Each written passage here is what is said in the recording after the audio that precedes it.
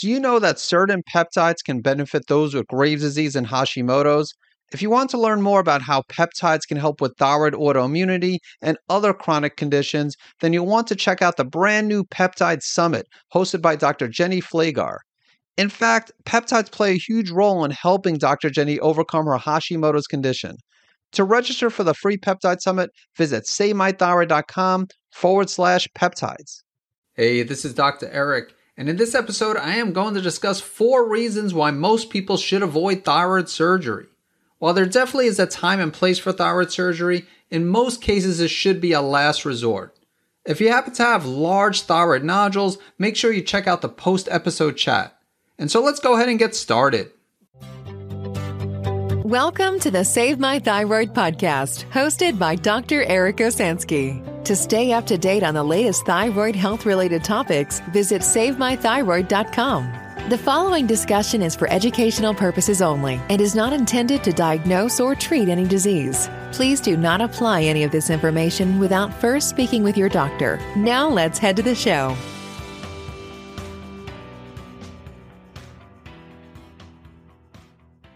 Welcome back to the Save My Thyroid podcast. This is Dr. Eric Osansky, and in this episode, I am going to discuss 4 reasons to avoid thyroid surgery. So before diving into the 4 reasons, I want to start out by telling you that there is a time and place for surgery. I'm definitely not against thyroid surgery, but everything, of course, comes down to risk versus benefits. So, for example, if someone has thyroid cancer, it might require surgery. I would argue that most cases of thyroid cancer probably require surgery, although there are alternative options for that as well. I can't say I'm an expert when it comes to treating thyroid cancer naturally, but there are other practitioners who do this. So even in some cases of thyroid cancer, surgery might be able to be avoided. Also, if someone has a severe obstruction that is causing problems breathing or swallowing, if they have a large goiter, an enlargement of their thyroid gland, and that's causing some type of obstruction, then that could be an indication that surgery is necessary. Now, if someone has an extremely large goiter, but they're not experiencing obstruction, then it really depends on the situation. I like to think that there is a cause for everything, even large goiters. So if someone has a severely large goiter, I'm not saying that it could always decrease back to its original size. In fact, if it's really large, many times it can't decrease to its original size, but it doesn't mean that it can't decrease. So it really depends on the situation. So again, if there's obstruction, that's a different story. But if it's a large goiter without obstruction, then it's still up to the person. So I won't talk someone out of getting surgery, but the goal of this presentation, the goal of this episode is to give different options. And just if you do choose to get thyroid surgery, I want you to be comfortable with your decision. And another situation when someone might recommend surgery, a doctor may recommend surgery, is if someone has large thyroid nodules. Now, of course, again, if there's suspicion that they're malignant, then that could be an indication for surgery. But sometimes even if they're benign, but let's say if they're over 2 centimeters, they will recommend to get them removed. And again, same thing with the goiter. Nodules can decrease in size. Sometimes it's challenging. It's not always easy. And the only way to really confirm a nodule decreasing, or the main way, is through a thyroid ultrasound. Whereas with the goiter, you could, if it's a larger goiter, you could tell without doing an ultrasound. But once again, it's really up to the person as to whether or not they get surgery if they have large thyroid nodules.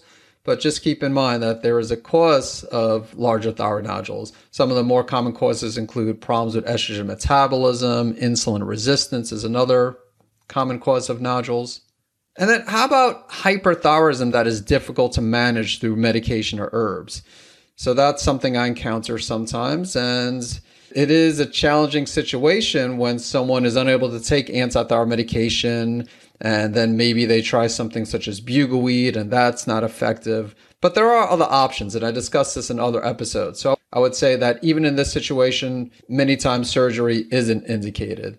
But once again, I can understand it being a scary situation and you don't want to have unmanaged hyperthyroidism. But like I said, there are other options other than the anti-thyroid medication and the herbs.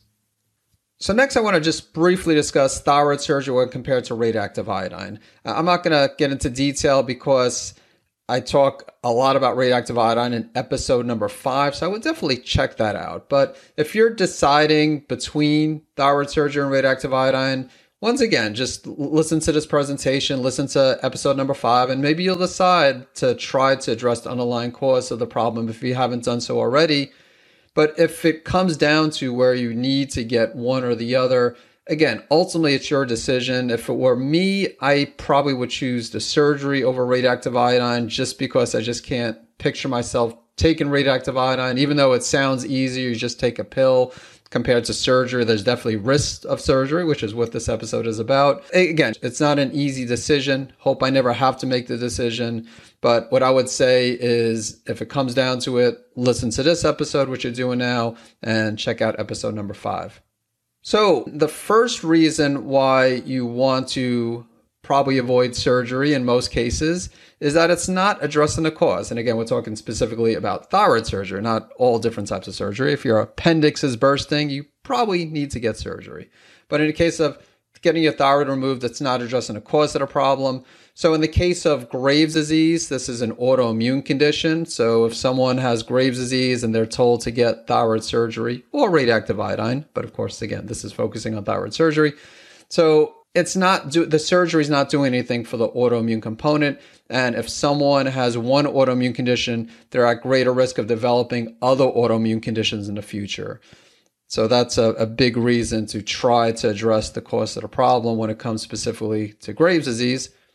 So you want to find or remove the trigger, correct other underlying imbalances, heal the gut. Once again, I discussed this in other episodes, so I won't get into detail here. And then if someone has toxic multinodular goiter, this also has an underlying cause as well. So I mentioned when it comes to nodules and even with a lot of goiters, problems with estrogen metabolism, estrogen dominance, estrogen causes growth of thyroid tissue and we know that there's estrogen dependent breast cancers. So again, when we look at a situation when someone has toxic multinodular goiter, we want to see if they have problems with estrogen metabolism, if they have insulin resistance. There could be other causes. So if you get the thyroid surgically removed, you're not addressing the cause of the problem. Once again, I'm not saying that there's never a time and place when it comes to toxic multinodular goiter, but just something to think about.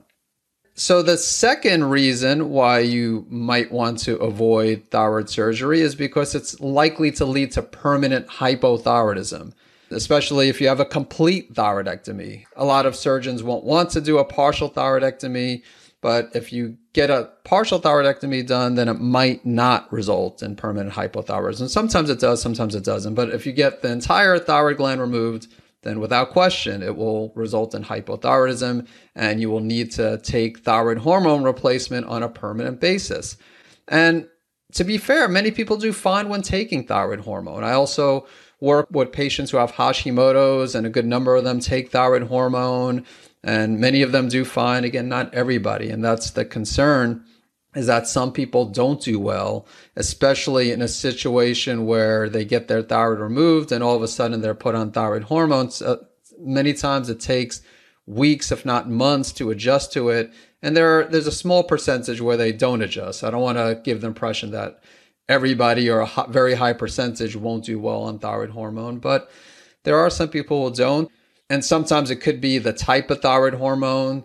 Most endocrinologists will recommend synthetic thyroid hormone, levothyroxine, and some people do better on desiccated thyroid, such as Armour, Nature Thyroid, WP Thyroid, NP Thyroid. So there's numerous reasons why someone won't do well on thyroid hormone. But I guess the point is, if you could avoid thyroid surgery, then you won't need to take thyroid hormone. So it's not the end of the world if someone needs to take it, but everybody's different. For some people, the transition goes smoothly. For others, not so smooth. A third reason why you want to be cautious about getting thyroid surgery is that it can lead to hypoparathyroidism. So most people have 4 small parathyroid glands that are in a close relationship with the thyroid gland, and surgery can result in their direct trauma, devascularization, or in some cases, accidental removal. And parathyroid hormone, this is crucial in maintaining calcium level homeostasis. And so as a result, damage to one or more of these glands can lead to transient, so either temporary or in some cases permanent hypocalcemia. And it's not like 80% or 90% of people who get thyroid surgery get hypoparathyroidism, but it's a decent percentage. It's not as small of a percentage. It's not like it's 1 in 10,000 that have damage to the parathyroid gland. So again, just something else to consider when thinking about getting thyroid surgery. A fourth reason is recurrent nerve injury. So the recurrent laryngeal nerve is a branch of the vagus nerve, and this supplies most of the muscles of the larynx. And so identifying the recurrent laryngeal nerve during thyroid surgery is the key to avoiding injury. But this can be challenging when someone has a large goiter, if someone has a malignancy, or if they're doing a second operation. So again, sometimes it's difficult to identify, especially if the surgeon is inexperienced. And that's something I'll talk about a little bit more shortly. And also another thing to consider when it comes to the recurrent laryngeal nerve is that there are many anatomic variations of its course and branching, and that also makes that identification more difficult. And then injuries can be subdivided into transient and permanent. Of course, transient means that it's temporary. And symptomatic injuries lasting more than 1 year are considered permanent. So if someone has damage for 6 months or 8 months or 9 months, it's transient, but that's still a long time. As far as the percentage, so permanent injuries of the recurrent laryngeal nerve have been documented in 0.5% to 5% of patients, whereas transient injuries are observed between 1% and 30%. So that's obviously a pretty big range. But, when we think of permanence, even if we're thinking 0.5%, so that's 1 out of every 200 people who get thyroid surgery, then obviously 5% would be 5 out of every 100. So just another reason to be cautious. And again, why you want to be very cautious, very careful when choosing your surgeon if you do end up getting thyroid surgery. And because more experienced institutions as well as surgeons report much less injuries of the recurrent nerve. Hey, this is Dr. Eric. And if you have hyperthyroidism and are looking to do everything you can to save your thyroid gland, in addition to listening to this podcast, there are a few different ways we can help you. First of all, I've written a book on hyperthyroidism called Natural Treatment Solutions for Hyperthyroidism and Graves' Disease, which you can find on Amazon, as well as other websites where books are sold. Second, you can also join my hyperthyroid healing community by visiting hyperthyroidgroup.com. And finally, if you want to get personal help from me, you could visit the website workwithdreric.com. Just to let you know, I only see a limited number of new patients each month, and I do require anyone interested to complete a brief online application before working with me. And now back to the show. And then there are other thyroid complications, some of them minor, some of them major. So you could have scarring. There's what's called postoperative dysphagia, which is difficulty swallowing. Postoperative bleeding is another concern. Postoperative hematoma. So you might be wondering, what other options do you have? Once again, reminder, risk versus benefits. So like I said, I'm not trying to talk people out of getting thyroid surgery, but I want to at least talk about some other options, especially when we're dealing with hyperthyroidism. If someone has difficulty managing the hyperthyroid symptoms, I mentioned a scenario earlier where someone might be unable to take antithyroid medication such as methimazole or PTU, and the herbs don't work. So let's say if methimazole causes a negative reaction. Now, there's a decent chance that another type of antithyroid medication such as PTU will also cause a negative reaction, but that's not always the case. So it might be worth switching to PTU. But then there's natural agents such as bugleweed, L-carnitine, lithium. Again, there are some people that don't do well with either one. Like they don't do well with antithyroid medication, and the natural agents don't work. But if you haven't tried the natural agents, then it might be worth trying. Because again, when I dealt with Graves' disease, I took bugleweed, and that worked fine. Again, it doesn't work for everyone, but I think it's worth a try when you're weighing the risk versus benefits. Now, potassium iodide, I'm bringing this up here not as a recommendation. again, it's a tough situation if someone's facing surgery, but higher doses of iodine can definitely cause problems. But also, in some cases, it could actually lower thyroid hormone levels. Some people actually use it as a way of managing their hyperthyroid symptoms. But then there are some people where they're exposed to iodine and it flares things up. So it's something where if you're facing surgery and you're looking at options other than antithyroid medication, and maybe you tried the bugleweed, L-carnitine, lithium, things like that, and it didn't work, then potassium iodide is something to consider, but I would definitely speak with a practitioner because it is unpredictable and it can make things worse. And then there's also low dose naltrexone, LDN, which I do have a separate episode where I discuss LDN. And so LDN, this would be more specific for someone with an autoimmune condition such as Graves' disease, where it calms down the immune system and it's hit or miss. So when it works, it could work well. And if someone's, again, thinking about surgery, it's an option, I think, to consider. Once again, with Graves, not with toxic multinodular goiter or another non-autoimmune thyroid condition. But so low-dose naltrexone, I would definitely check out that episode. And then there's cholestyramine. So cholestyramine, I don't have a separate episode yet dedicated to that, but I discussed in one of the earlier episodes different agents for symptom management, natural agents, and then I also spoke about conventional treatment options too. And so cholestyramine isn't typically used for hyperthyroidism, but there are some studies that show that it can help lower thyroid hormone levels. And I have had a few patients. I can't say I've had a lot of patients take cholestyramine, but I've had a few take it. It does require a prescription. So those patients got the prescription from usually their endocrinologist. Some endocrinologists won't be open to it, but if you present the research to the endocrinologist many times, well, I won't say many times because again, it's not like I've had dozens or hundreds of patients take cholestyramine, but the small number of people who have gotten cholestyramine, it's been through the endocrinologist. So it's worth at least trying if nothing else works. And once again, of course, I'm going to be biased when I tell you that you should work with the natural healthcare practitioner to try to address the underlying cause of the problem. And because in many cases, you could address the cause of the problem and surgery won't be necessary. Now, if you do choose to get thyroid surgery, I want you to be comfortable with your decision, and I don't want you to get it just because you're giving into peer pressure. It could be your friends, your family members, or both are pressuring you to get surgery. Of course, the endocrinologist commonly will recommend, or not just recommend, but many times will try to pressure their patients to get thyroid surgery. So I want you to be comfortable with your decision and make sure it's your decision if you do get thyroid surgery. And you also want to choose your surgeon carefully.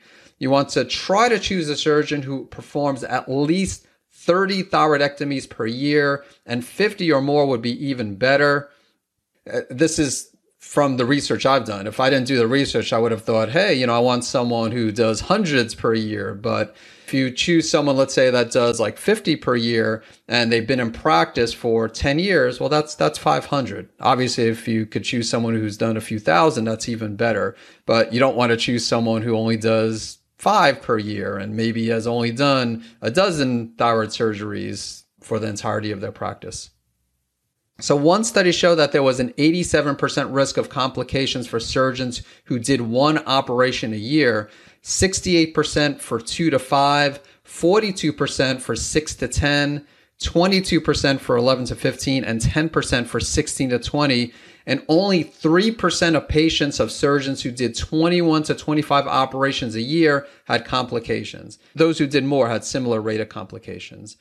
So again, here it's saying 21 to 25 operations, only 3%. So, but of course, if you could get someone who does 50 or more, even though it says those who did more had similar rate of complications, to me, the more the better. Now I'd like to give a brief summary of this episode. So once again, there is a time and place for thyroid surgery. The goal of this presentation was to educate you and not necessarily to talk people out of getting thyroid surgery, but just to give them different options and to go over the different risks. So one risk is that it doesn't address the cause of the problem. Second reason why you want to consider maybe not getting thyroid surgery is because it will result in permanent hypothyroidism if you get a complete thyroidectomy. Risk number 3, it can cause hypoparathyroidism. And then risk number 4, it can cause a recurrent nerve injury. And then I mentioned other complications are possible as well. Again, consider some of the other options. Maybe you're in a situation where the other options aren't a good fit for you, but there are many people where the other options are something to consider. And so if you absolutely need to get thyroid surgery, definitely choose your surgeon carefully. So this wraps up my presentation on why you should avoid thyroid surgery. Once again, I understand that sometimes thyroid surgery is necessary, but the goal of this presentation was to let people know about the potential risks associated with thyroid surgery, give a few alternative options, and hopefully provide some useful information so that if someone listening to this needs surgery, they can at least be comfortable with their decision. Anyway, I hope you found this episode to be super valuable, and I look forward to catching you in the next episode. Thank you for listening to the Save My Thyroid podcast. If you haven't done so already, make sure you hit subscribe to stay up to date on the latest thyroid health-related topics. And to get your free thyroid and immune health restoration action points checklist, visit SaveMyThyroidChecklist.com. Thanks so much for tuning in. One option I didn't mention during this episode that might help some people with larger thyroid nodules avoid surgery is radiofrequency ablation, which involves thermally ablating the thyroid nodule. I hope to have a future guest expert on the podcast who performs radiofrequency ablation, and there are also a few other procedures that can help with larger thyroid nodules, including ethanol injection and laser ablation. These don't do anything to address the underlying cause of the problem, and so there is a chance that the thyroid nodule can grow back, but in my opinion, it's worth doing these if it means saving one's thyroid gland. And if you have larger thyroid nodules and choose one of these procedures, I of course would still recommend trying to address the cause of the problem, and I do have other episodes that focus on thyroid nodules where I discuss this. I want to let you know about a product called Hepatoimmune Supreme, which is a unique supplement that has a rare combination of N-acetylcysteine, also known as NAC, milk thistle, and schisandra to support the liver, and it also has a few mushrooms that can help support the immune system, including cordyceps, which has both immune modulating and adaptogenic properties and is great for those with Graves' disease and Hashimoto's. To learn more about Hepatoimmune Supreme, visit SaveMyThyroid.com/liver support.